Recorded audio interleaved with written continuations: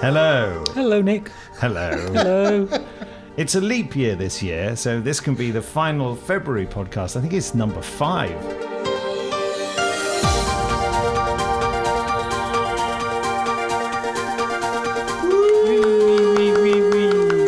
You saying wee wee wee, Dave? Hello, I'm Nick Briggs, and this is Paul Spragg. Hello.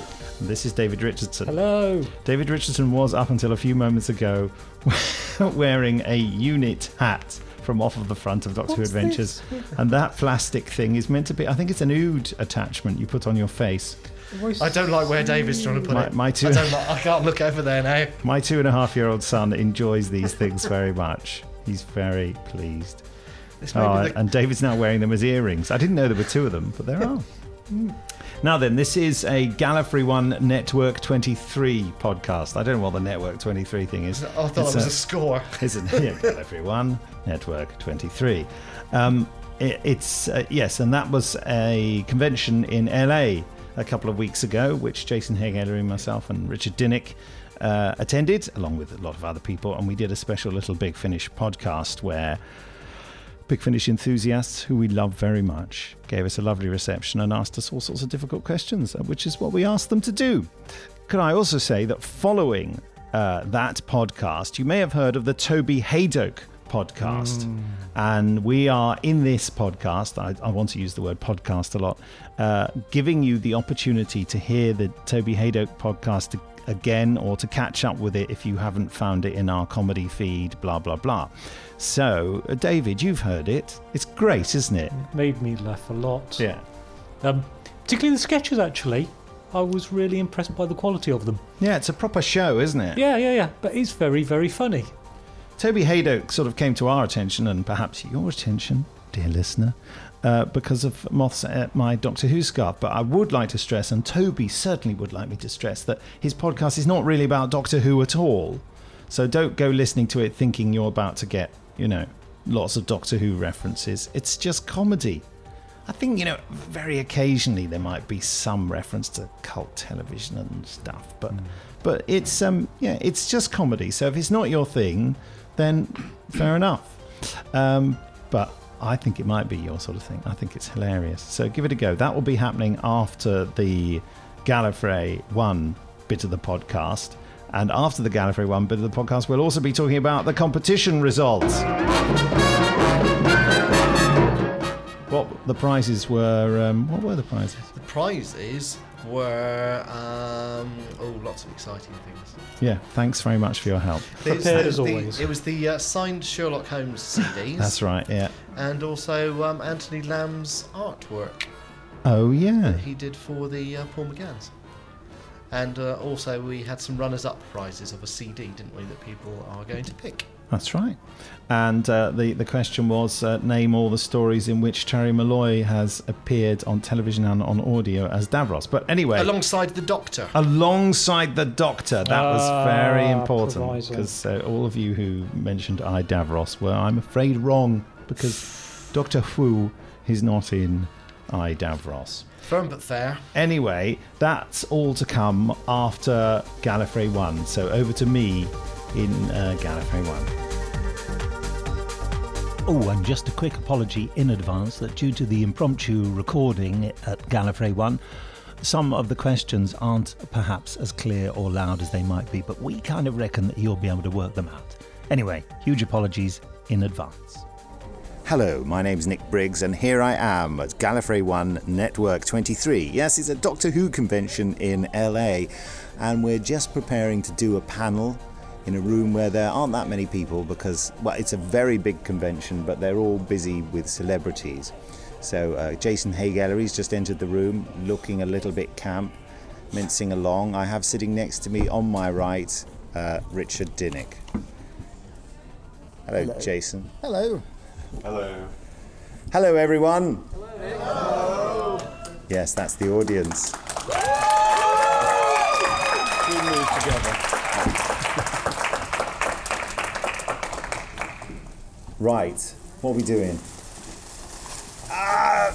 Crisps! They've all got crisps! Yes, please. Oh, wow. Cheetos Crunchies. Wowza. Hold on, what's written on this? This is incredible. The moment I said, what are we doing, they all nodded to each other and pulled the crisps out. It says, crisp alert, please help me stage a crisp alert for the podcast. The cue will be... I'm going to take my hat off. When I take my hat off, sometime after the intro, if they do one, please open your bags and crunch as loudly as you like. The more noise you make, the funnier, hopefully, this will be. And please don't give it away beforehand. Thanks. Brilliant. That was you. Of course it was you, done. Laura. Well done. Yeah. Laura and her famous... We've been crisp and bush. Her famous Big Finish T-shirt naughtiness. Who earlier on at this convention gave me some Big Finish pants, which I haven't worn yet. Seriously? Oh, goodness me. I may die if I eat more of these.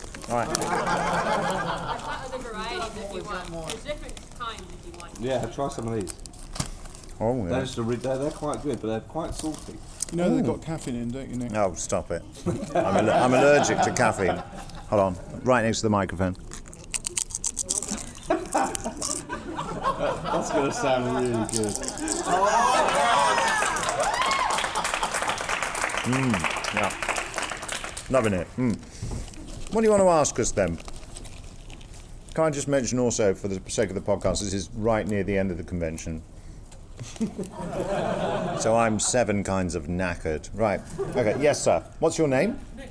What's your... Nick? Your name's Nick? Yeah, well, no, it's not. It's my name's Sandro, and Nick, Hello, your Sandro. performances as Sherlock Holmes are so good. Oh, it's given me a love of Arthur Conan Doyle I never had before. Oh, so good I'm lord. wondering, is Big Finish exploring the idea of dramatising other classics of literature, Charles Dickens, Jules Verne, all those kind of things that are in the public domain? Is that something you would explore? No, we're not looking into that. Because it's very difficult to get a market. I mean, one of our problems with Sherlock Holmes, just having another crisp, or chip, do you call them potato chips? Chip, that's a bit weird.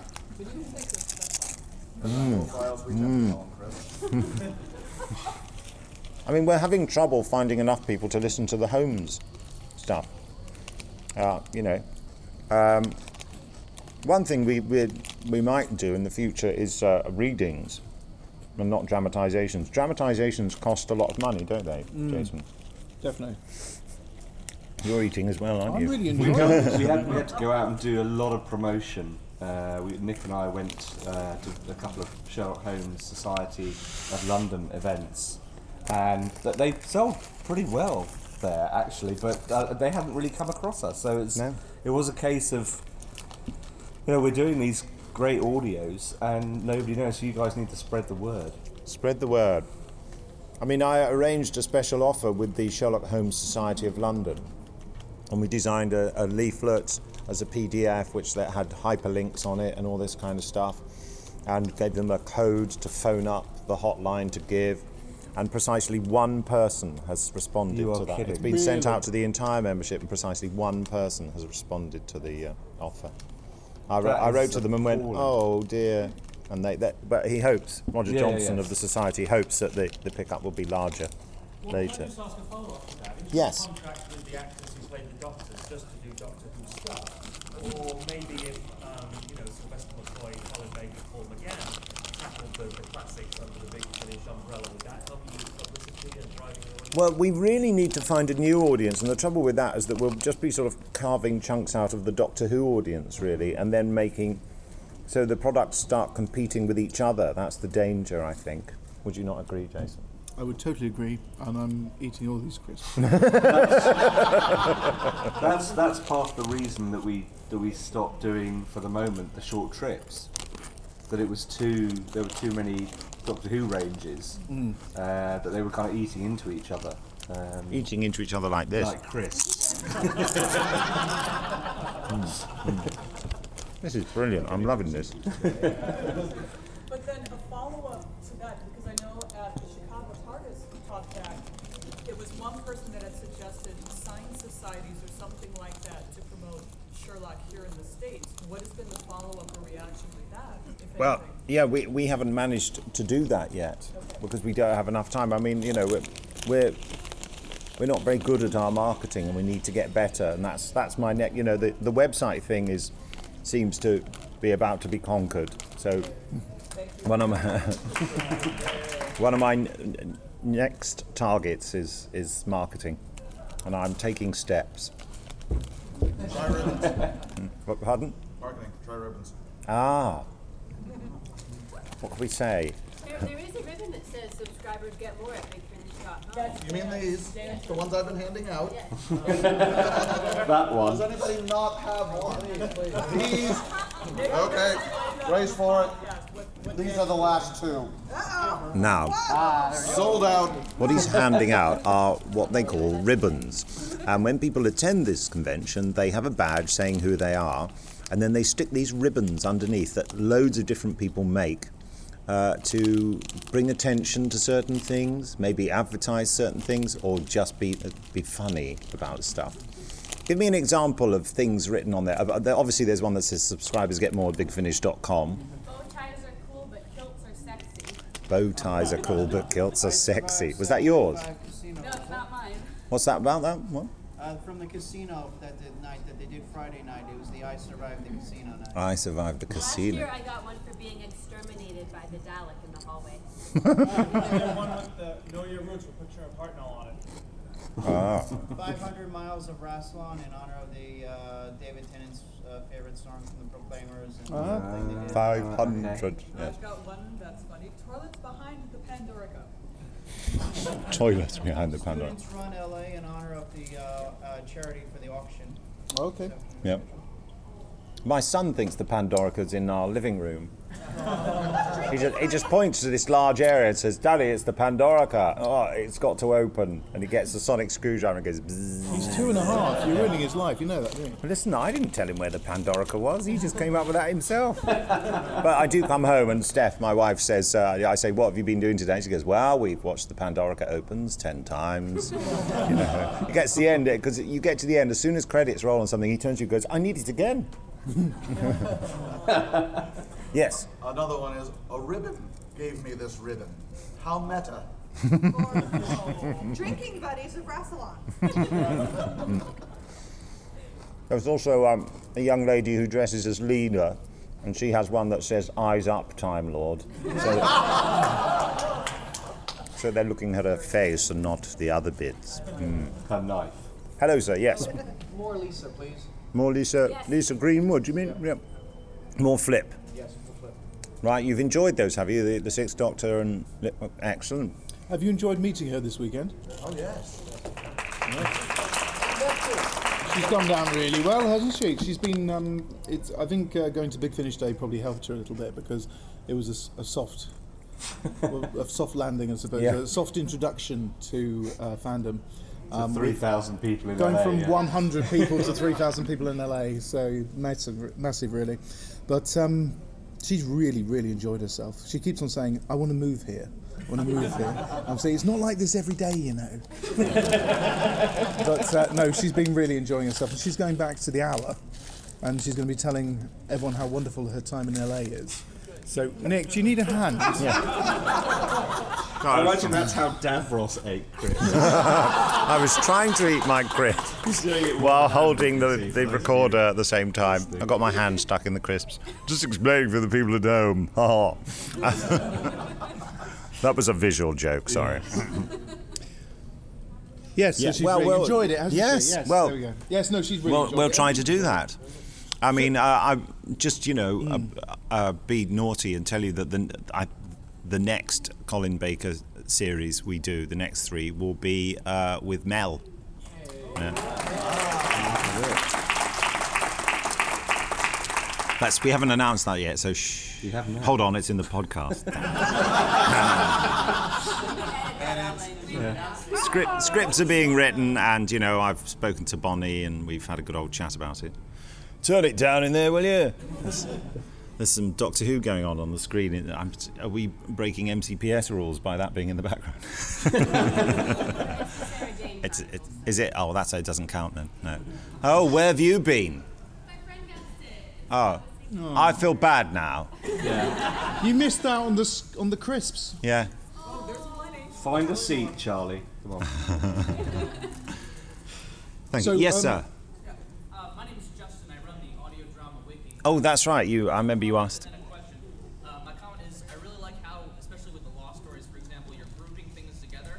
It makes it easier to digest, I think. When you have stories grouped together that have some type of commonality. And my question is, in terms of the future of audio drama as a medium, I know the BBC seems to be really stepping up their game with some of their stuff and their promotional activities. Does that affect you? Does that help you or hurt you? Well, from the promotional point of view, we've actually done a deal with Audio Go where we're helping to promote some of our stuff. So you may have noticed, well, some of you may have noticed, that the first 50 Doctor Who releases recently went up on iTunes. But they came back down again, didn't they? They did, yes. There's just a few little bits and bobs to do, like that, which they didn't tell us about, barcodes and adjusting cover artwork and stuff like that, which we're doing now. But yes. We're not necessarily going to release them all like that, but we're just trying it out, aren't we? Yes. Yeah, and some things, and Sherlock Holmes is on there as well, isn't yes, it? It is. Yeah. Yeah. But they've got a big marketing machine behind them. They're a big organisation, and obviously it makes a lot of sense for us to, rather than duplicate effort, work together a bit more. Absolutely. I think that's the only effect it's having on us at the moment, though. Yeah. The Audio Go are our friends. They certainly are. They are indeed. Yes, sir. My name's Eric. Knowing that you're a big child of the 60s, any chance of bringing back the Quarks? Didn't we do that at some point? No, we did the Crotons. Oh, we did the Croton. The Croton. We should do Return of the Quarks. Well, isn't there an issue with, who was it who created the Quarks? Mervyn Haseman, Henry Lincoln. Yeah. I don't know whether they're happy about rights. We'd have to investigate that. I can't imagine it being a huge winner. To be honest with you, Bandrill Empire has to come first. So, I remember I did want to, on the end of Exile, the infamous Unbound, where I played the previous Doctor, I was going to write on the end. Don't patronise him. Don't patronise him. Exile 2, they were screaming to a man and woman in the street. I was going to have a sort of secret track at the end, which was an old-style Doctor Who trailer for the previous Doctor battling the Quarks. And I was going to do it and then record it onto a cassette and then play it on a cassette recorder and just record it with a mic so it sounded really grungy and awful. But, you know, life was too short. Yes, you again. Yes, me again. Thank you for getting Jeffrey Beavers back. Yes. It's been a long time coming. Yeah. You haven't heard it yet, though, have you? No. It'll be great. Yeah. You've heard little bits of it in preview podcast things, yeah. Jeffrey Beavers returns with the Fourth Doctor in the the White Worm and the Poseidon adventure. I wonder who's in that. Yeah, and we've got more plans for him, I think. Yes. Yeah. Hello. Any chance of a story with either the Ronnie or Drax? Yeah. Oh, Drax, yes. Well, I've not been thinking of that. The Rani or Drax?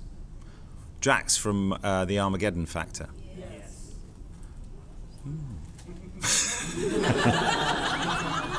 Hey, give us some ideas. No plans. A Drax Companion Chronicle. Yeah. Is that chap still around? Barry, what's his face? Barry Jackson. Is he? Is he? He is. He is, isn't he? He's the pathologist in Midsummer. Yeah. Well, there you go. You never know. A Drax Companion Chronicles. You know, David Richardson will want to do a Drax series after that, won't he?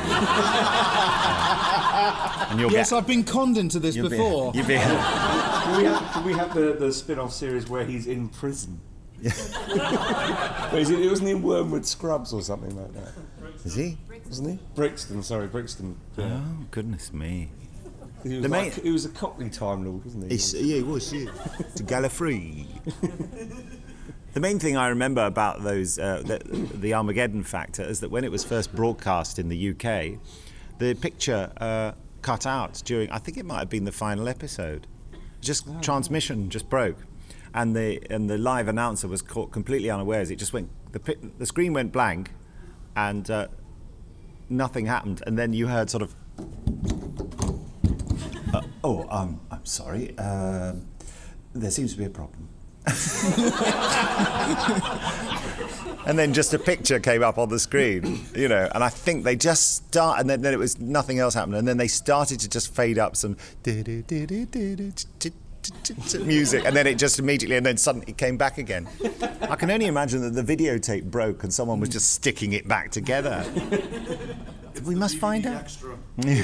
We must find out what happened. If anyone's listening, what did happen? I think it was the Armageddon Factor, episode 6. Yeah, it broke down during transmission. Sometimes I amuse myself, but nobody else. Yes. Speaking of companion chronicles, I had a couple of people come up. I think it was probably an organised campaign to try and get us to do a Hex companion chronicle. Oh, it was an organised campaign. Okay, fair. Oh no, it wasn't. Hey, well, you know, it's a possibility. But I mean, we have him in the stories, and what's the point of doing a companion chronicles? We kind of have arrived at the idea that companion chronicles are for companions whose doctors we're unable to use because they're no longer with us now. I mean, you know, we were doing Tom Baker companions, but we've no need to do that now because we've got Tom. So, but well, sometimes we do a companion chronicle that ties in with the main range in some clever way. So we could do that, couldn't we? Okay. You could do it as a preview, prequel. Prequel, that's the word I was looking for. Yeah. We did that with Prisoner's Dilemma. Very good. Very well remembered. Very well. We did, yeah, true. Yes. And Charlie. Yeah. Yes. So yeah, basically right. you're saying... What I'm saying is, I'm not saying we didn't do that. I said that's what we're leaning towards now, kind of as a general rule. That's what David is thinking. But maybe he'll listen to this podcast and change his bloomin' mind. You're missing Paul Spragg, aren't you? I know. Where's the comedy genius when you need him? All right then. Going forward. The Reuters. He's been busy with Stargate, hasn't he? That's what he's been doing, and Highlander and everything. And everything else. He does everything in the office. He should be. Well, he's like an octopus. He lives inside a Dalek. Inky, yeah. He is covered in ink. I imagine he's quite pleased because my wife's been into the office because one by one, we've got no office management going on. One by one, all the fluorescent lights have been going off. And he said, this is ridiculous because, you know, of course it gets dark in the afternoon in the winter. And he's sitting there with one fluorescent light that isn't over his desk, trying desperately to see what he's doing, you know.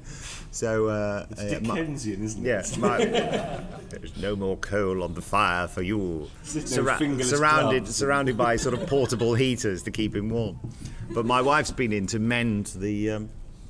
She's very practical, your wife. Well, it was a practical. Your brother said to explain to me how to do it, Jason, and I said, yeah, I'll just get my wife to do that because she's the one who does. So she's gone and bought the blooming things and fitted them, and they're meant to be 8, and she's fitted 6 so far. Brilliant. So I'm looking forward to getting back to a very bright office. Yeah. You go in with sunglasses. Yes, I can't bear the light.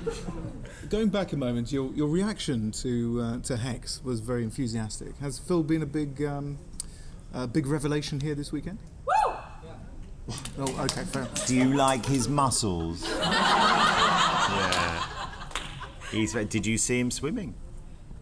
Your eyebrows just went so far up, they went down the back of your head. That's Laura. It's okay, it's on YouTube, it's fine. Yeah, okay. Anyway, yeah, well, that's good to know that you like. We love Phil, he's brilliant. And when we went out the other night, he wasn't at all embarrassing. Anyway, we shan't. That's X-rated, right? It's quite an experience going out with Phil. Oh, I remember now. Yeah, okay. Yeah. Yes. The thing with the rope. Yes. Yeah. Not even going to mention that. Okay. Yeah. Oh my goodness. Right. Okay. Anything else? So is that it? Oh, there we go. You've been doing in the main range, the 3 stories in a row for each doctor for a while now. Yes. Curious about your take on that, and do you tend to usually want to make them a trilogy, or do they not have to have anything to do with each other? They don't. Because you've done both. Exactly. There's no rules. That's what I say. You just do what you feel is a good story, and we think, and Alan and I have a conversation. Goodness me, Laura's going. What's up? She's going to the swimming pool. You what? That's true. Right. Okay. This is the bit where Laura went.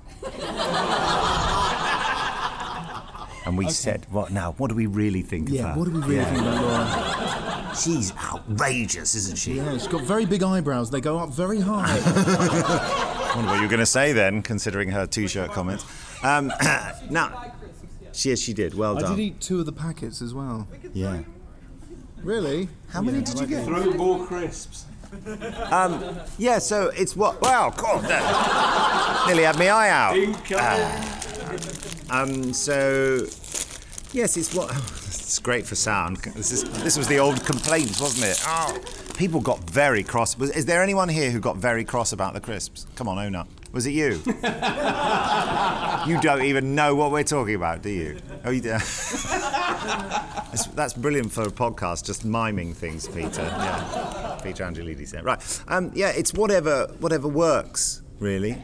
So I don't want to be stuck. I'm not one for tying us down to particular things, like the thing I said about the Companion Chronicles only being the first 3 Doctors. You know, that's not set in stone. I think you box yourself into corners by making rules about stuff like that, because the moment you make a rule, you find the need for an exception. Which do you prefer? I would probably agree with you that it's nice to have both options. Yeah, that's sensible, isn't it? I think. Yeah. Keep your options open, you know, because you don't want to limit possibilities with stories. Stories are all about having no limits and doing interesting stuff. Another question. Yes, sir. What are you doing with India? I never touched her.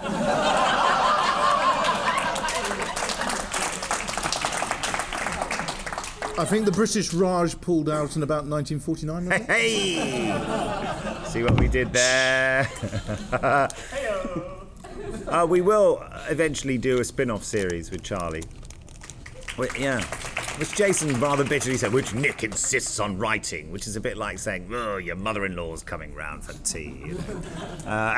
Well, if someone else was writing it, might have been done by now. Yeah, but it wouldn't have been what I wanted. Oh, it's all about you, isn't it? Well, yes. To quite a large degree, I suppose it is.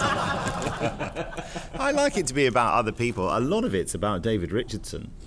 Mm. Yeah. Not about Charlie. That's about me. Yeah. And I promised India I'd do it. All right? Hang on. It's coming. I'll write it on the plane on the way back, all right? Okay. All right. Okay, another question. Thank you, sir. Yes. Any chance of return of D.I. Menzies? D.I. Menzies, who featured in the 6th Doctor adventures. She was rather good, I think. She was very, very good, and Colin rather liked her. He's always pretty good. Right, bring her back. It's a possibility. We've no plans at the moment, but she's a useful character, and I think, you know, sometimes the last time she was in it, she wasn't planned to be, but there was a character there, and Alan Barnes said to me, this might as well be D.I. Menzies. Let's make it her. Let's make it more personal. Let's, you know, and so, you know, that was the Crimes of Thomas Brewster. Yeah. Originally written with just another police character in it. I thought, well, that's daft, you know, let's have her back. It's quite nice to have a character that doesn't end up being a companion, doesn't it? Yeah. Excuse me. Ambulance. It's crisps. It's bloody crisps. Oh, I thought it was an ambulance. No, it was a crisp all the time. Sorry, it's quite nice to have a That's character. methylated spirits. It's very nice to have a character that's not actually travelling with the Doctor, that's recurrent, but it sort of harks back to the unit days in some ways. Yeah. Is that okay for an answer? Yeah. So, what were you going to ask? Yes, very grateful for the guests you've been bringing over to the States, be it here or in Chicago. Any possible chance in the world for David Warner? Is there? Does he fly these days? He lived in LA for ages, didn't he? He doesn't really fly these days. I have actually asked him before.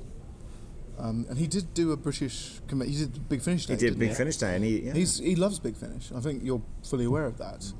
We love him. We love him, totally. He's an amazing actor. More to the point. Wonderful person. Yeah. I think... you never know. We can ask him again. Yeah. But, Here, what there? That by your bag there. Yes, right Yeah. Okay, just make a note of that. What's Bring Maggie Stables back? Maggie Stables? Yes. Well, we'll have a word.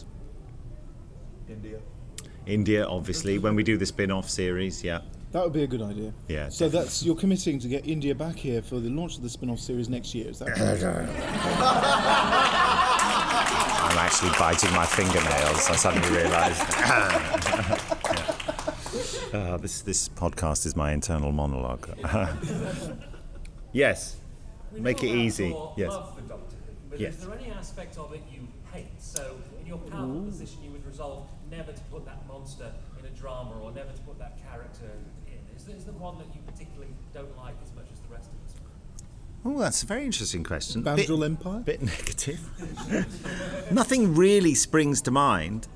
Never say never, I suppose, is my motto with anything, really. I mean, I would never have thought that we would have done the Crotons, for example, because they're not a great Doctor Who monster, are they? But then we were just thinking, who could we bring back that would make people think, oh, I wonder what they'd do with them. And I have fond memories of the Crotons when I first saw it as a child.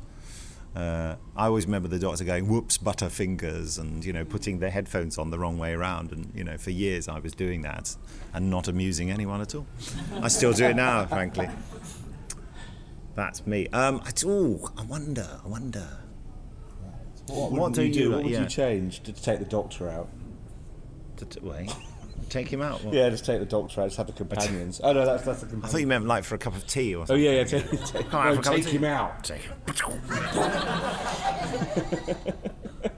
I don't have a. Do I have a huge hate? I'll leave now. No, I mean, come on. We've had lots of conversations over the years. Yes, especially on planes. Oh, definitely not today. But is there a least favourite episode?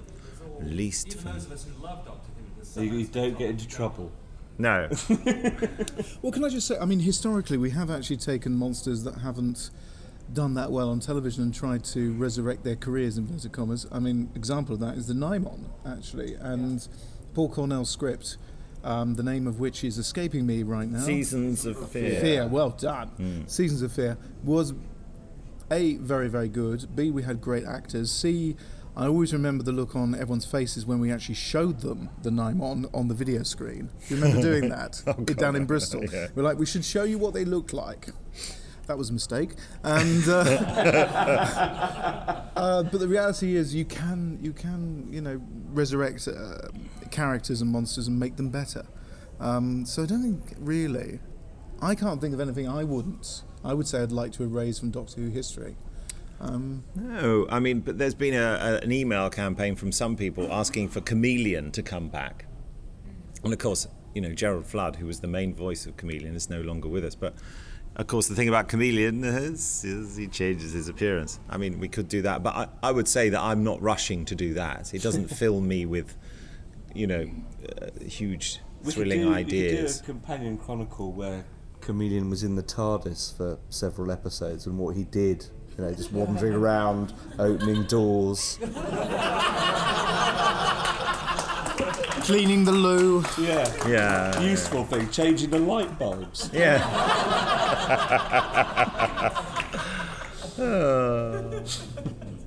I can see it now. If it wasn't so controversial, I would love to do more Frobisher, actually, because I think he's a great spin-off. Well, Robert Jezik is a wonderful actor. He brought the character to life so well. Yeah. And we haven't actually gone near Frobisher for at least 10 years. It's just that we did find at the time there was a lot of resistance to it. That was our first thing, as we've said many times before, where there was a clear, vociferous block of people who said, we will not buy that. That is not proper Doctor Who, because it's from a comic, and we're not interested. So, but I can't think of... Rob Shearman was very put out, actually, for many years. Holy Terror was actually our lowest selling CD. And what? I know. Exactly. It's all context. Those who loved it. We loved it. Yeah. We thought it was brilliant I thought it was writing. brilliant writing. That's why we got so many other things from him. Yeah. But the reality is, as Rob Shearman's fame and reputation grew within Doctor Who, people said, "Oh, I've heard Jubilee. I've heard this. Oh, all right. I'll give in and buy Holy Terror." and it's now one of the best-selling. Yeah. So it shows you that the memory cheats. I think it's now seen as one of the big Finnish classics, isn't it? The Holy Terror is seen as one of the early best ones, you know. Well, it redefined what you could do with Doctor Who, I think. Yeah, and it's why I became a friend of Rob Shearman's, because I heard it and thought, this is written by a proper writer. Ladies and gentlemen, Laura is back.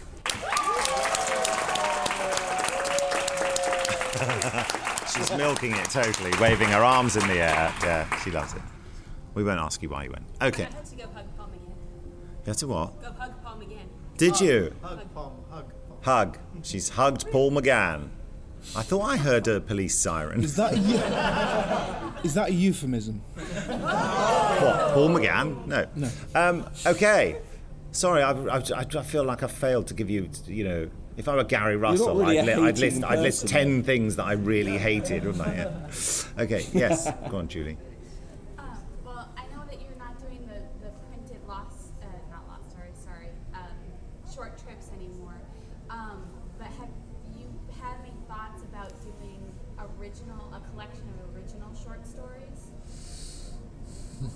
The main problem is that we produce so many items which are actually for Sherlock Holmes, Doctor Who, Blake Seven, you know, Bernie Summerfield, Stargate, Highlander. If we created something which was original, we have a very fixed fan base who support us, and if we brought out something new and original, there's only going to be a small percentage that would probably buy it. I mean, interestingly unless we enough, can find another market, reaching more people, and that's our constant quest. That is our constant quest, but it's also the constant quest of just about every other publishing company in the world. And we're up against huge companies that launch new ranges, and we're just us. So we always have that issue. I've got to say, we sort of did something a little bit different with Graceless last year. Which has gone down very well. The reviews were fantastic, and it was a very different style with the characters than they had in Doctor Who, and I think it was a very, very creative way of moving forward. However, it wasn't a huge success. I mean, have any of you here got Graceless? Yeah, I see it. Okay. Not, but. Okay. Wish harder. Get it off the wish list and onto the action list. Because we've just brought out Graceless 2, and if it sells well enough, we'll have Graceless 3.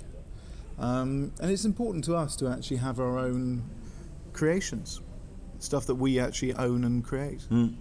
But there we go. And also, I just recently read a proposal from Martin Montague about doing short trips, general science fiction short trips, but also in mind for sales to radio and stuff like that. To original, you know. It's all down to budget, how much outlay and how much you can expect to get back to cover that. We'd love to do stuff like that. Yes. Hello. Hello. Trouble. When you were talking about Holy Terror earlier, you said that a lot of people were saying that they weren't going to buy it because it was a comic book character and therefore it didn't count. I'm just wondering, did you have that same problem when you did Company of Friends? I don't think we did, No, actually. I don't think so. I mean, it's very interesting. I think things have changed. I think the world moves on. Yeah. I think some people did. There were, I remember Really? some postings where some people were saying, well, this isn't right. We can't have these characters from books and comics here, you know. But I don't think it was the general point of view, which is good, isn't it? No, I think people have been, because Doctor Who is now so... It's interesting, again, it's coming back to the whole Sherlock Holmes thing. Doctor Who is now in so many different forms of media. And, you know, I said on a documentary quite recently that Doctor Who's now like Sherlock Holmes. It could stop for 10 years or 15 years and come back, but it's always now going to come back, I think. Very probably, I would say. Yeah. Yes, I think so. It's been ingrained like Sherlock Holmes or Charles Dickens. So I think people are more open-minded now about accepting different versions of the same universe, as it were. But no, I mean, I found that release to be incredibly successful, actually. I thought it was a great way of of having a new take on Paul's Doctor. Yeah, definitely. It was a brilliant idea. It was Alan Barnes who came up with the idea, you know. And a lot of love for Fitz. Yeah. Lizzie was great. Who should we go for? You first. Companion Chronicle with John and Gillian. A Companion Chronicle with John and Gillian. Is this the TV action? The TV action companions. Fantastic. Probably not, I'm saying. But you know, never say never. No. Mind you, no. we've just done one with the two companions from Crystal and Jason from the Ultimate Adventure. Yeah. Yes. Yes, we did do that. Yes. Beyond the Ultimate Adventure. And it was an opportunity to get Terence Dix back writing a brand new script. Yeah, very good. Did you all like that one? No! Oh, now come on. Do you love us or not? Right. Yes, sir. If Frobisher is really high selling now, and you've had Beat the Meep on there, now you have Tom Baker, I think the next logical step is Fourth Doctor and Sharon from Black Castle Adventures. And who? Sharon. Oh, Sharon, yes. Sharon, who suddenly got big and sexy after a couple of stories, didn't she? Or Yeah, she suddenly grew up. Yeah. Sorry, I feel like I should be arrested for saying that now. You all just looked at me like I was some kind of pervert. But she was there, wasn't she? She was gorgeous, Sharon. Yes. I like Sharon. Yeah. Yes. I am sounding like a pervert. Why am I speaking like that? I mean, she was rather comely. Yes, that sounds worse, actually. No, yeah. Do you want to wipe this bit? Hold on. Yeah. Sorry about that. Visual gag. Bit messy. I wiped the recorder. That was with a cloth. How we laughed. Yes. You're right. It is the next logical step. Yeah. Okay. So, are we going to see Tides of Time? Oh, we've spoken about doing stuff like that. Yeah. I would love to do stuff like that. I would never say never to that, but. Yeah. I would like to adapt the TV action strips as well. Yeah. Wow. Yeah. I'm that crazy. Yeah. Hello, in the front row. Not necessarily a companion chronicle, but what about if he's up for it, Savalon Glitz? Yeah. From Trial and Dragon. That's the question if he's up for it. I don't know. What was that noise? I think somebody just beamed in. I actually know that. What's it from? Oh, it is. That you're absolutely right. Yeah. The first episode of Doctor Who's playing. No satisfactory answer to your question. Yes, sir. Just have a question about, like, because you said, like, David Warner, you know, like, actors that you couldn't get into your studios. I was just thinking, you know, as far as, like, you know, the internet, you know, like, you know, people could record it, you know, outside of the, you know, out of the UK, like, could that be possible? Yeah, we've just been talking about that today. Literally about an hour and a half ago. Yeah. So yes, it's quite likely. We have done that sort of thing before. That's but how not Stargate. With Doctor Who. No, we do Stargate. Stargate and we do Dark Shadows like that, to be honest. So it could well happen. Question. I guess I was wondering, now with Paul McGann, he's been the movie Doctor, and you were able to get him to be able to be the Doctor on Big Finish. Yeah. Why was he not tied up in the same way that his companions are? Interesting. Because the Doctor was always owned by the BBC, and in the co-production, sensibly, the BBC kept hold of the Doctor. The two companions were actually created in conjunction with the deal to make the movie, and obviously, therefore, the rights are shared. But it's just incredibly complicated now because it never went to series to actually sort out rights on the companions. I mean, we'd love to do it, but it was just, we did look into it, myself and Gary, ages ago, and it just was a nightmare, so it just never happened. It's a shame, because we've had Daphne in and Yiji in as well, and we'd love to have them recreate their roles. Yeah, no, I've told them that I was really sorry that we couldn't do that. So, yeah, it's a shame, isn't it? But thank goodness the Doctor thing didn't, yeah. Yes? Now that you've gotten Tom Baker in to do some big finishes, I was wondering who's your next sort of white whale? Is it like Jack Lane or John Levine, or who you want to try to track down next? I know John quite well. I think he'd be very cross if I called him a white whale.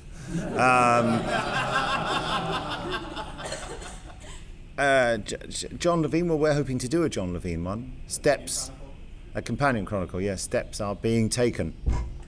There they are again. No, I haven't. Oh, who? No. For many years, Tom was that big white whale, as you say.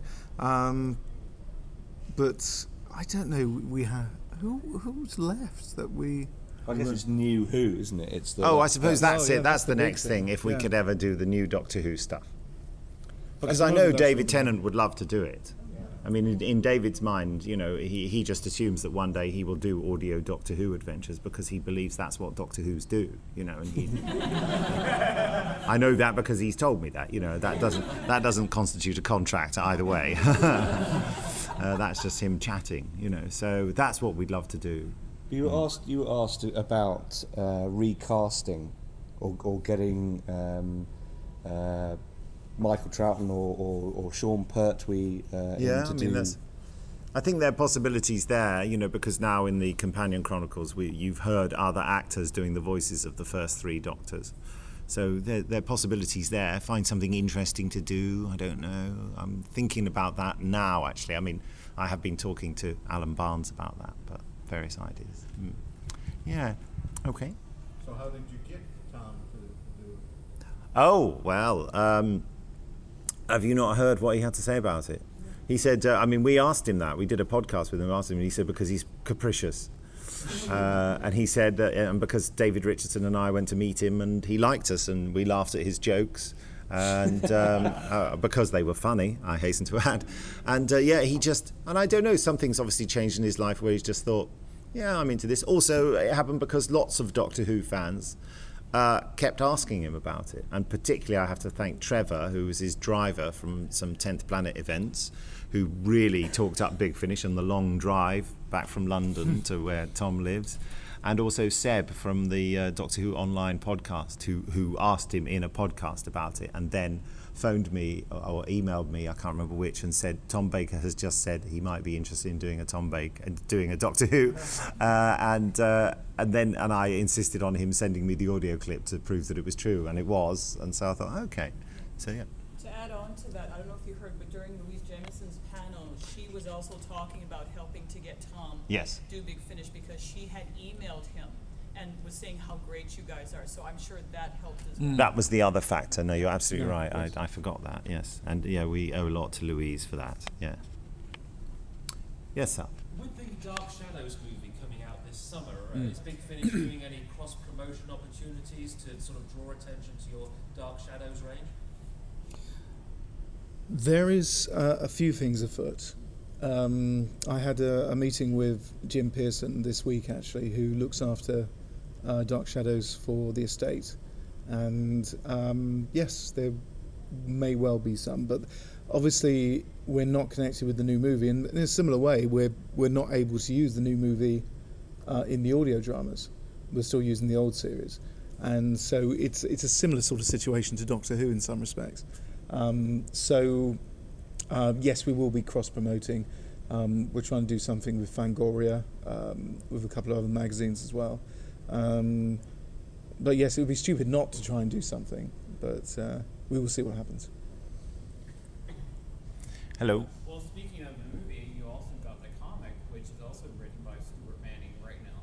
Yes. Why not have like an ad in there to help promote that? That's a very good idea. We've got it recorded. We'll remember that. Yeah.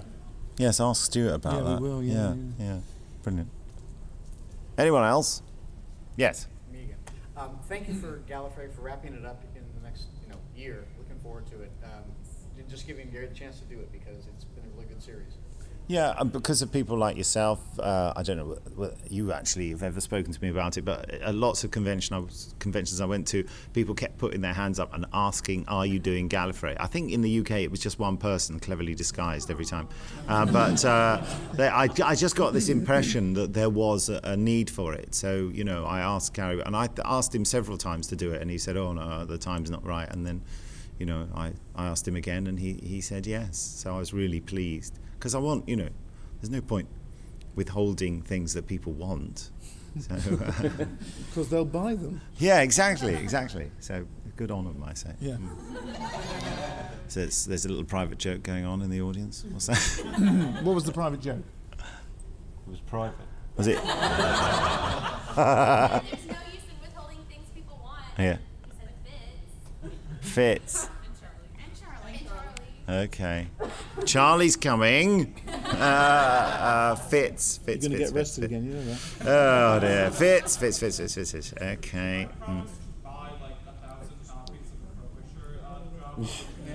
Can you write out the check now, because then it'll happen. Okay, well, this is going to be the end of this podcast. I want to thank you all for being lovely. Thank you. And until next year. That sounds so sad. We're going to miss you. We really are. We've had have we all had a great time at this convention? Yeah.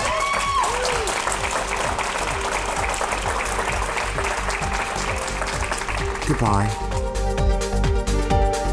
Subscribers get more at BigFinish.com. Hey! It's all true.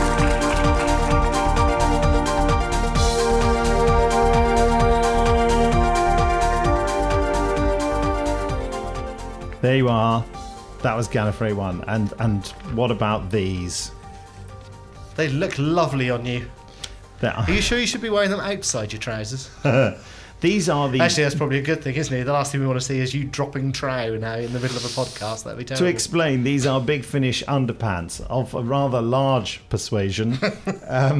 They look just your size, Nick. Yes, thank you. Supplied by Laura, who wrote in and gave you the thrill of your lifetime by talking about the positioning of the word big on the Big Finish t-shirt and how it coincided with certain parts of her anatomy. Yes, it was unfortunate, I believe, was the word that was used. But she turned out to be a lovely person who kept us amused and was the person who, in the middle of the Gallifrey podcast, just disappeared. We thought to go to the loo, but she actually went to, as you heard, hug Paul McGann.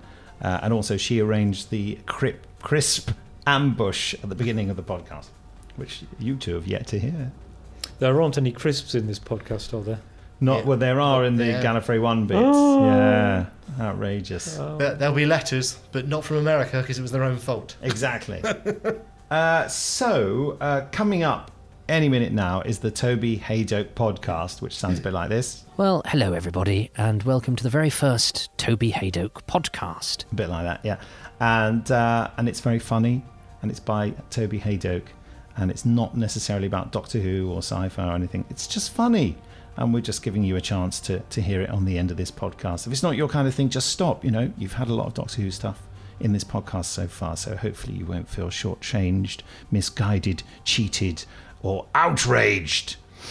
Or irked. Irked, yes. It could be the word of the week. So, what is the competition result? Well, we mentioned earlier that the question was, name all the stories in which Terry Malloy has played Davros, featuring the Doctor and on television and audio. I've managed to ask these questions like completely in the wrong order, don't I? That's why we have so many wrong answers. Oh, that'll be it. And the answers were... Oh, you want me to read these out? Oh, Spragg. I don't know. I never know when he's going to stop and expect me to do something useful. It's just that I go, were, and look at you in the kind of go way, and you kind of go, yeah, what? Resurrection of the Daleks. Yeah. Revelation of the Daleks. Yeah. Remembrance of the Daleks. Oh, I like that one.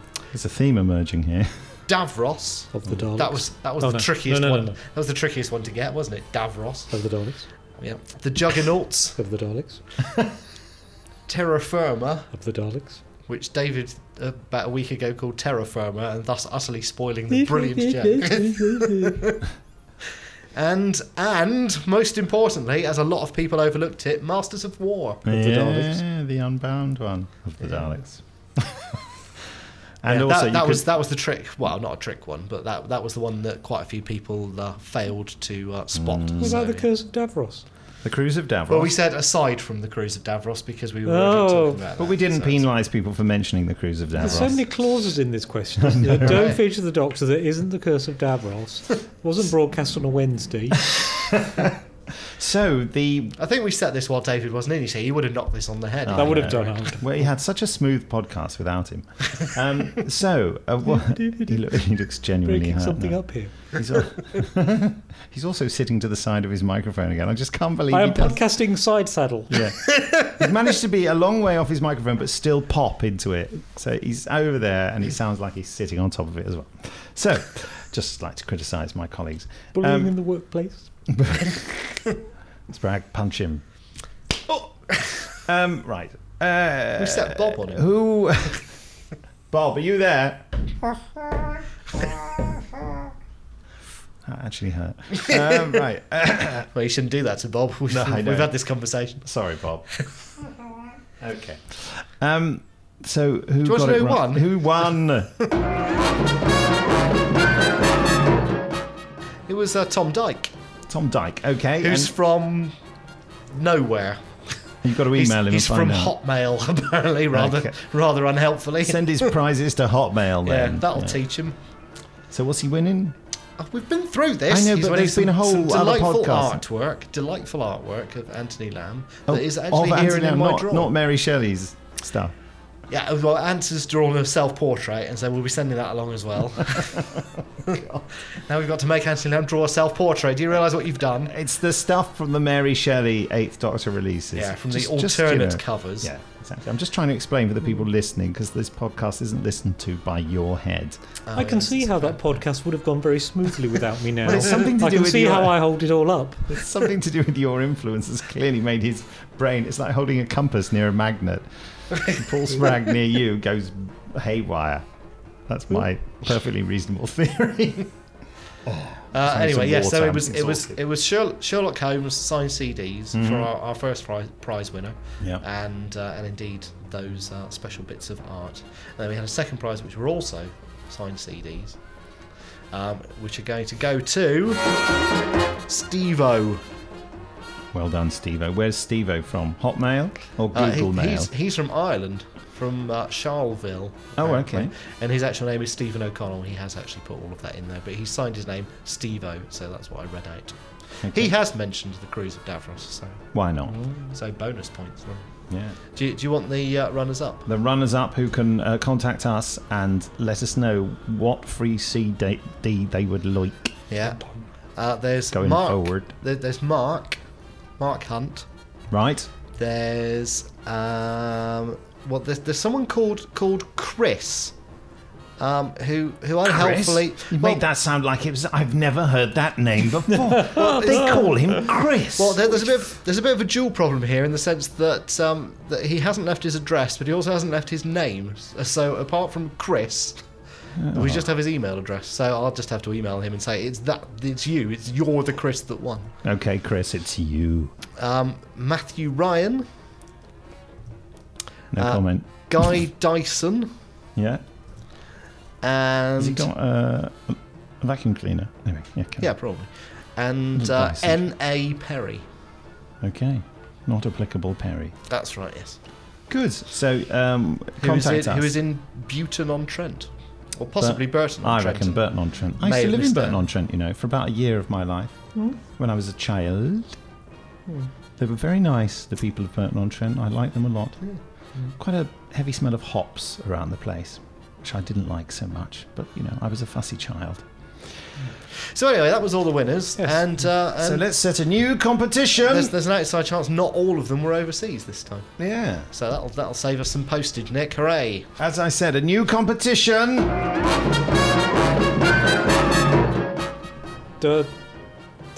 And the question is, I've got it written down, but David, you came up with it, so you can ask it if you like. Oh, what was it? Oh, yes. I know. I won't tell them shall we say what the prize is is first? Oh, go on then, yeah. God, the prize is... Spragg, what's the prize? Can I just ask someone who's randomly walking past the office if they know what the prize is? Hello, do you know what the prize is? Oh, that would have been brilliant if someone had been walking past, wouldn't it? Bob knows what the prize is. Yes, Bob, what's the prize?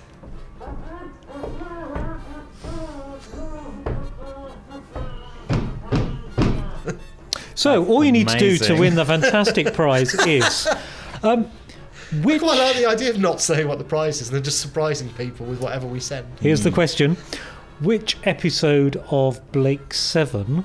No, that's not the question. No, start again. Yeah. In the Blake 7 episode Rescue, a Doctor Who monster appeared, resprayed. What was that monster? And Bob, if you could just remind us what the prize is.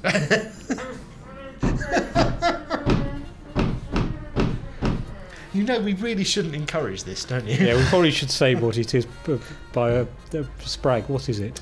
It's some signed Blake 7 CDs. We've got 5 signed by Paul Darrow, which we watched him do at Big Finish Day, so we can give them away to 5 lucky winners. And we've also got some scripts. What, whole scripts or front covers? Whole scripts. Are they? Whole scripts. Yes. Have we decided exactly how we're handing out the scripts? Yes.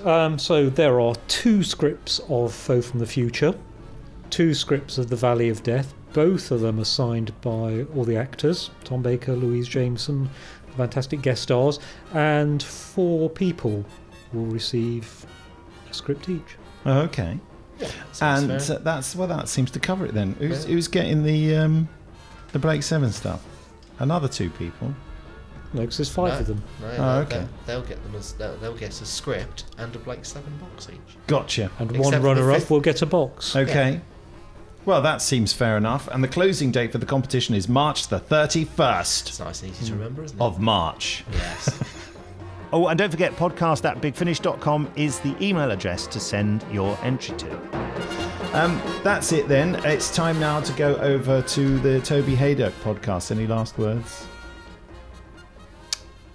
Toby Haigh-Doak's great. We do rather like him.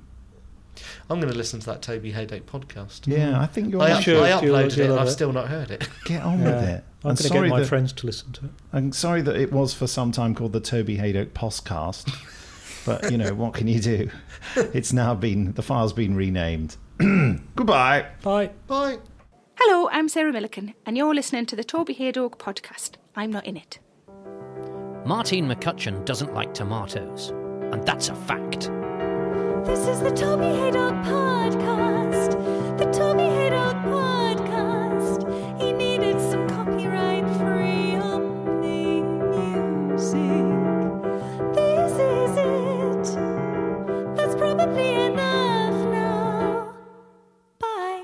Well, hello everybody, and welcome to the very first Toby Haigh-Doak podcast. I was going to call it Lower Your Expectations, or even but I couldn't spell the latter, and I was told that the former wasn't positive or self-assured enough. So under advisement, I've gone for the humility-free Toby Haigh-Doak podcast. I am, you'll never guess, Toby Haigh-Doak, or am I? I might just be somebody that sounds very like him. As it's audio, you'll never know. Anyway, for future instalments, I'm perfectly happy to answer any questions you send in, or perhaps discuss the vital issues of the day. And when I say discuss, I mean talk about at length with absolutely no intention of letting you get a word in edgeways. So, Twitter me re. If you can't find me on Twitter, well, you failed the intelligence test, and thus anything you have to ask is irrelevant and invalid. But first, what is the news of the moment? Normally it'll be news of the month, but well, I'll call this news of the past 6 weeks, because the podcast has taken a bit longer to make than I thought. Well, David Cameron, at the time that this podcast was conceived, so very topically, had asked for some ethical capitalism. I guess that was as a precursor to requesting some noisy mimes, or perhaps some Hollyoaks actors, or maybe even a likeable Kelvin Mackenzie. Oh, fiscal news just in. Harry Redknapp's former accountant suggests that we sequester any spare funds we might have in an offshore account under the name of one of our pets. Good idea, though I am ruining the day I christened my goldfish tax dodger. And the best news recently has been the potential destruction of the Sun newspaper and the arrest of some of its staff. Upon arrest, they will, of course, be entitled to one phone call. I think we should all be able to hack in and Have a listen to that phone call. It would only be fair. Well, that's got enough topicality. Coming up, we have some tweets, some obituaries, and some celebrations. Not the chocolates. They are the confectional equivalent of bonsai, about as close to genetic engineering as the world as Cadbury has dared to teeter. It should desist immediately. There'll also be songs and sketches, and not actually songs, as I can't song. But I can sketch. So, sketch. This is a Toby Haydog sketch. Ooh, sketch. Dearly beloved, we are gathered here today to celebrate the marriage of Stephen and Janet.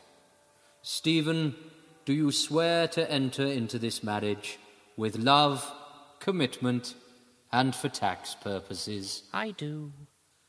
Janet, will you love and honour Stephen by pretending to believe in God for at least the next 20 minutes, even though you're not at all religious and just think that a church is more romantic than a registry office? I will.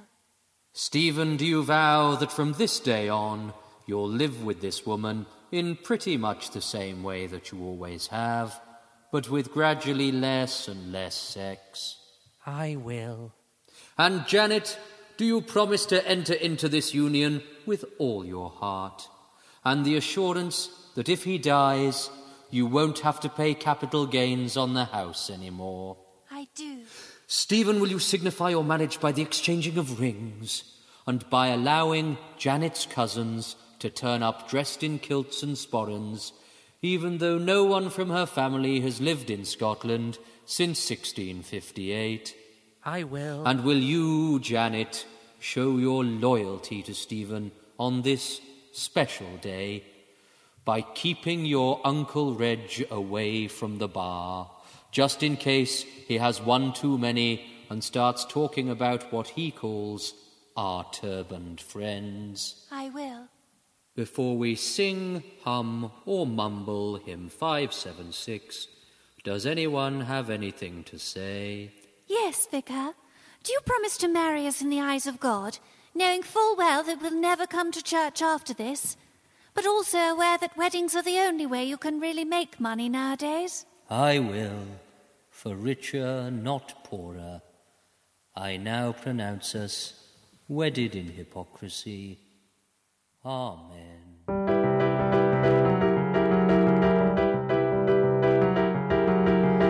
Now then, fresh from present concerns, we're going to go across to me from the past. Whilst touring moderate-sized comedy clubs, doing my best to provide an entertaining interregnum between that moment where you leave the house on a Friday or Saturday night and that other moment at which you're drunk enough to start pouring each other and embarking about some primitive nocturnal friction, I will be answering your questions from whichever Shangri-La I happen to be eking out my sorry existence.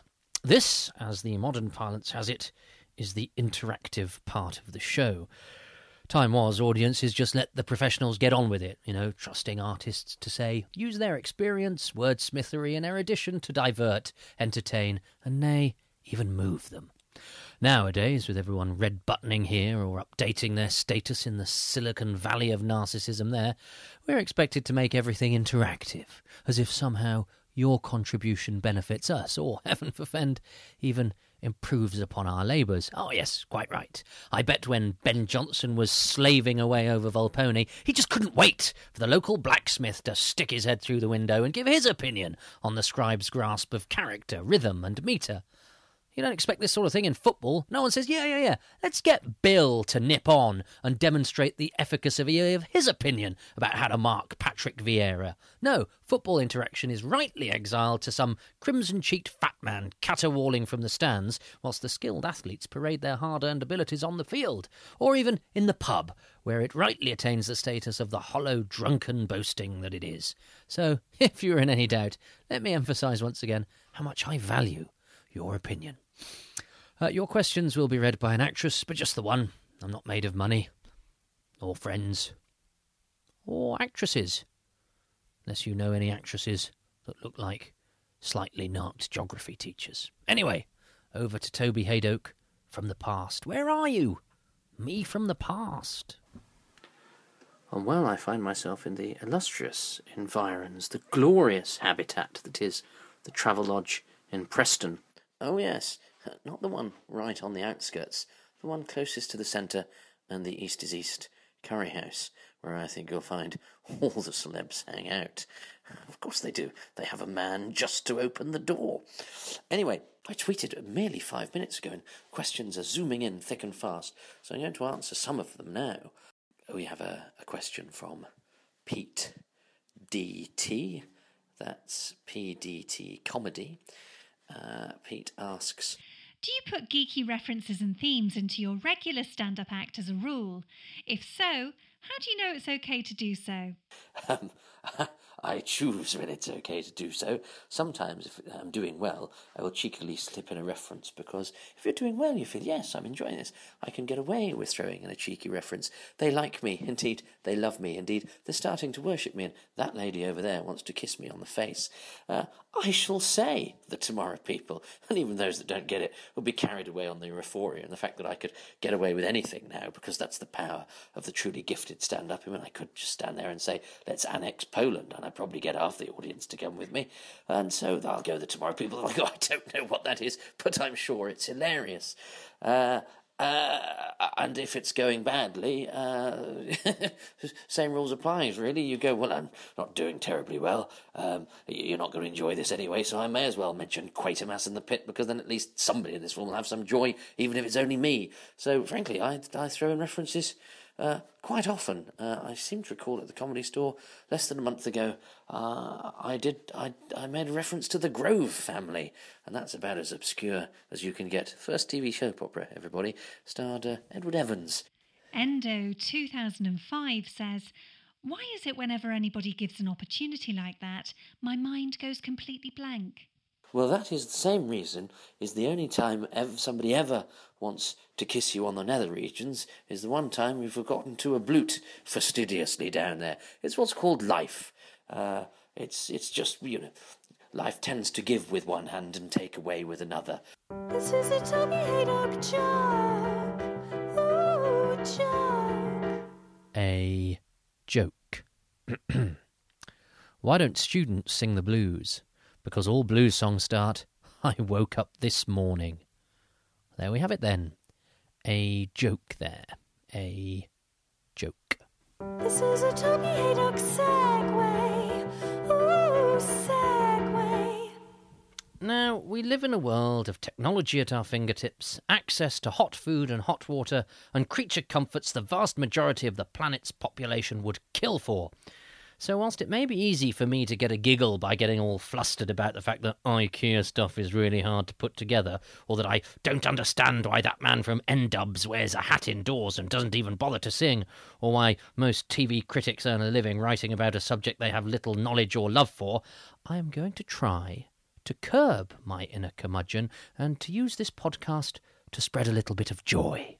A positive spin, a light at the end of the tunnel, a Paul McCartney in a list of dead Beatles. So, I've decided to do a feature called The 700 Wonders of the Modern World. Will I do 700? Unlikely. Well, ridiculous. That would suggest there'll be enough interest in this podcast to sustain 700 editions. As I record these words, I haven't even published one yet. I'm not arrogant enough to think that the gaping maw of cyberspace expectation wants to consume 700 gigabytes worth of my meandering. I'm not without ambition, though, so of course I hope that this is listened to and enjoyed and perhaps gets some kind of life of its own. But frankly, if it is successful, do you think I'll carry on doing it when TV and theatre and film and, dare I say it, the throne come a-calling? Not on your Nelly. I won't need you then. Anyway, I've decided that everyone is too critical nowadays. Comedy is easy when you're pointing out someone's faults and foibles and hypocrisies. But life is a miracle, a confluence of scientific processes that has led us to create a societal infrastructure which feeds and clothes us all and still has space for the joy of art and nuance and the theme tune to Paddington. And so... The 700 Wonders of the Modern World. Number 1. Now then, the mark of any civilised Englishman is the quality of his toilet reading. even as a miserable child who would while hours away reading books whilst trying to distract myself from the sheer biological horror of what was going on at the other end, I dreamed of impressing people by lining my lavatory shelves with books of witticisms or trivia. Now, fear not, this will not be a podcast of toilet humour. Not really my cup of tea. I'm not one to make jokes about farts and wheeze and poos. I'm not childish about such things, but there's a place for them, and that's in a special room that has a lock on it for a perfectly valid reason, which is because what you get up to in there is your business and nobody else's. I have as little intention of telling you the ins and outs of my behaviour in that private sanctum as I have for discussions about the prisoner, content in my cellar. But, mechanics aside, the art of the lavatorial library is a carefully balanced one. You need something that can be read in short bursts, but rewards the returnee and greets him, ladies don't go to the loo, like an old friend. And the prize of any collection, it freezes out Coleman balls, Private Eye's excellent volumes of broadcasting blunders, Simon Bond's 101 Uses for a Dead Cat, a classic of the genre, oft copied, never replicated, and the Onion Annual, which looks the part but is actually too hefty to read in comfort. It's a coffee table book, really, so for these purposes, allegedly only of use to Una Stubbs and her coiterie. No, the ultimate toilet reading book is anything from The Far Side by the mighty Gary Larson. There's a beautiful quality to this stuff. The character and feeling he manages to imbue in anthropomorphized creatures with the scantest of penstrokes is a testament to his genius. He treats tragedy and strangeness with the same quizzical eye, wryly observing the foibles of life and the ridiculousness of humanity. Favourites include a juggling dog unicycling across a tightrope with a nervous look about him. The caption reads, "High above the hushed crowd, Rex tried to remain focused. Still, he couldn't shake one nagging thought. He was an old dog, and this was a new trick." Sweet, pithy, beautiful. He often doesn't even need captions. The look of dumbfounded shock, not visceral though, these cartoons even treat death as an occupational hazard of the accident-prone, of a hang-gliding man in front of a big whirring propeller and two oblivious 747 pilots seems to say, one day your time will be up, and it'll probably be due to incompetence or some bizarre quirk of misfortune. Ah well. He's not a frivolous man, though. His writings show a deep affinity for the animal world, and it's no accident that these creatures he humanises in turn emphasise our animalistic origins. He's a keen conservationist, but any moral through-line in his work is not hectoring at all. He charms you into his world and makes you laugh or smile ruefully when you're there. Larson's is a low-key genius, but no less affecting for that. And just to prove that true love is ever a rocky path, there are also a number of these cartoons that I don't remotely understand, but will pretend to rather than look like an idiot in public. And so all of us lesser mortals are kept in our place, as it should be. Gary Larson, The Far Side, #1 in the 700 Wonders of the Modern World. I salute you. This is a Toby Haydog sketch. Ooh, sketch. Hello, BBC Switchboard. How may I help? Yes! I'd like to complain about the evil bile you splattered onto the faces of innocent viewers last weekend. I think you should refund my licence fee. As a grandmother... But you're a man. How dare you! You wouldn't say that if I was a Muslim. I think the BBC should be ashamed of itself. I'm terribly sorry. Don't contradict me! I didn't. Yes, you did. Just then. Well, yes, but I didn't before. Oh, so now you discriminate against the precognizant, do you? Of course not. I knew you were going to say that. Which programme's the subject of your complaint? Typical BBC Bolshevik Broadcasting Corporation muck. Filth. Utter tasteless filth you disgorged into my living room. Ready, Steady, Cook. And what didn't you like about Ready, Steady, They Cook? made risotto. And what's so unsuitable about that? I don't like risotto. Can't you show some consideration? But I'm sure a lot of our viewers do like Don't risotto. oppress me. It's culinary discrimination from the rice mafia, that's what it was. And that's not the only programme that makes me want to set fire to my licence fee. What about Sherlock? Completely unsuitable viewing. What didn't you like about it? His shirt. His shirt. You're complaining about a programme because you didn't like the colour of someone's shirt. Did I say colour? Huh? You'll be calling me a racist next. I'm sorry, I in no way wish to suggest Well, that I you're am. racist. So there.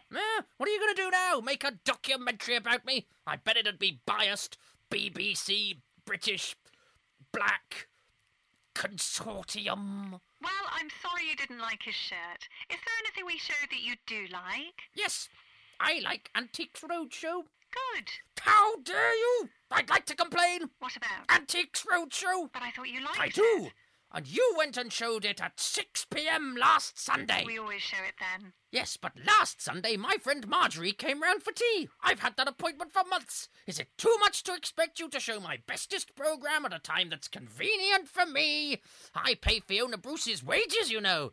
And she's got a look in her eye that suggests she likes it a bit unconventional. Well, there's a place for that kind of raised eyebrow, madam, and it's not amongst the Ming, I can tell you. Still, I like the looks of disappointment. And couldn't you check with me before airing my favourite show? Did you think to record it?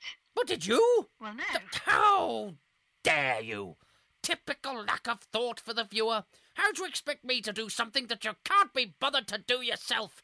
BBC, British, blinking, custard. You disgust me. Goodbye. Goodbye. Oh, don't interrupt me. I'm saying goodbye. Goodbye. No, it won't work. You can't stop me by grovelling. Okay, then. Stop harassing me. I'm fed up with your excuses. You're just wasting my time now. Okay, goodbye. No. Goodbye. And another thing. I think it's about time you put Eamon Andrews back on the television. You never seem to give him work anymore. Hello?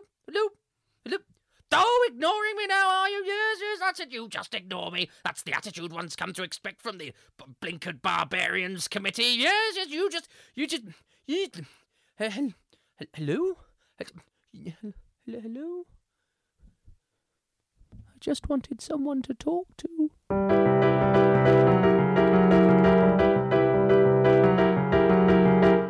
And now, a change of tone, if I may, as I round Obituary Corner. No kings, queens or politicians here, just a personal selection from amongst the recently departed whose faces we've let into our living rooms over the decades, whilst perhaps rarely stopping to note their names. Now, I'm aware that this podcast purports to be entertainment, so we're going to have a little offshoot where I do a roundup of the many people who've left us in the past 6 weeks or so. But for now, I'll just go over to David Kelly, the Irish builder O'Reilly, who made such a mess of Faulty Towers. Kelly's wiry physique and creased, slightly confused air made him excellent comic support on TV over the years, notably as the one-armed Albert Riddle in Robin's Nest, for those of us of a certain age. I was delighted to see him win some pretty hefty film roles latterly, notably as Grandpa Joe in Tim Burton's Charlie and the Chocolate Factory, and alongside that other missed old rogue Ian Bannon in Waking Ned. But for me, there'll always be a soft spot in my heart for Abdab in Whoops Apocalypse, the fawning manservant of Bruce Montague's incompetent Shah, who comes out with ever more inappropriate and over-embroidered overtures to his idiot of a master. He steals the show. Is that you, Twinkle of the Galaxies? Tell me, Abdab, am I in hell or in purgatory? You are on a British cross-channel ferry, Master. Oh, I thought I was blown up. Everyone thinks you are blown up, Master. Now you can travel to Britain in safety and comfort. You don't sound well, Toast of the Zodiac. Yes, you're very hot and feverish. I have some coffee here to cheer you up. You just poured it over my face. Thousand apologies, Scott of the Antarctic. Will you take off that blindfold? But then I would catch sight of your holy countenance and have to pluck out my eyes with a pair of sugar tongs. So R.I.P. David Kelly, and indeed everybody who features on this podcast's offshoot, Obituary Corner, which you'll find elsewhere on the internet. This is a Toby Haydock link.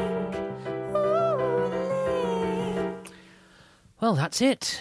Next time, I'd like to add a segment called A Thing.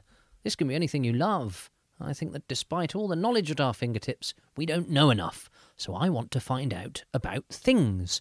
Please do send in your suggestions, something you think is fascinating, something you enjoy, something that I can communicate to the listeners, because they've both got an awful lot of time on their hands.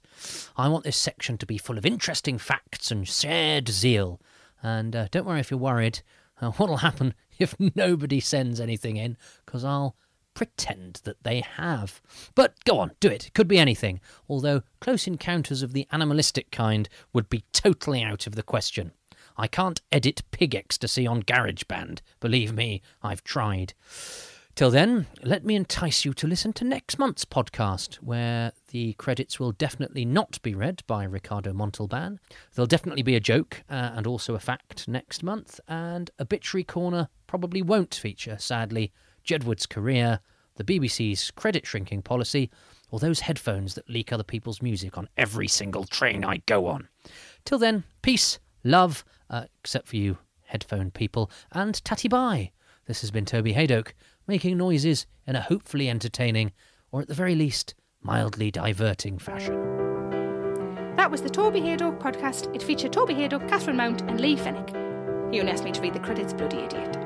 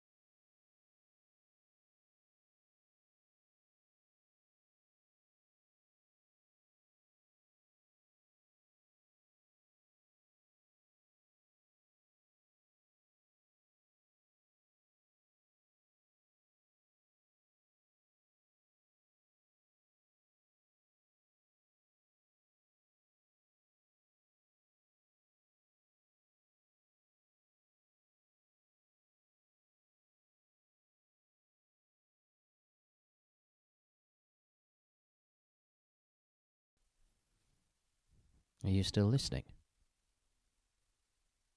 Really? Have you fallen asleep?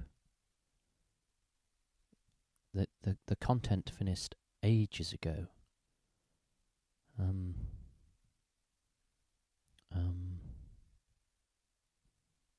You're weird.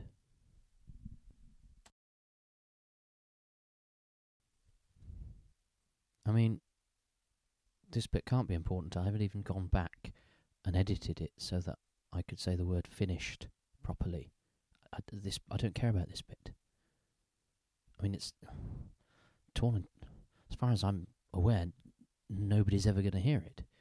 So, doesn't matter if I do that, or attack a nun, or go away. You got anything better to do? Well, I suppose if you had, you wouldn't have been listening to this in the first place. Should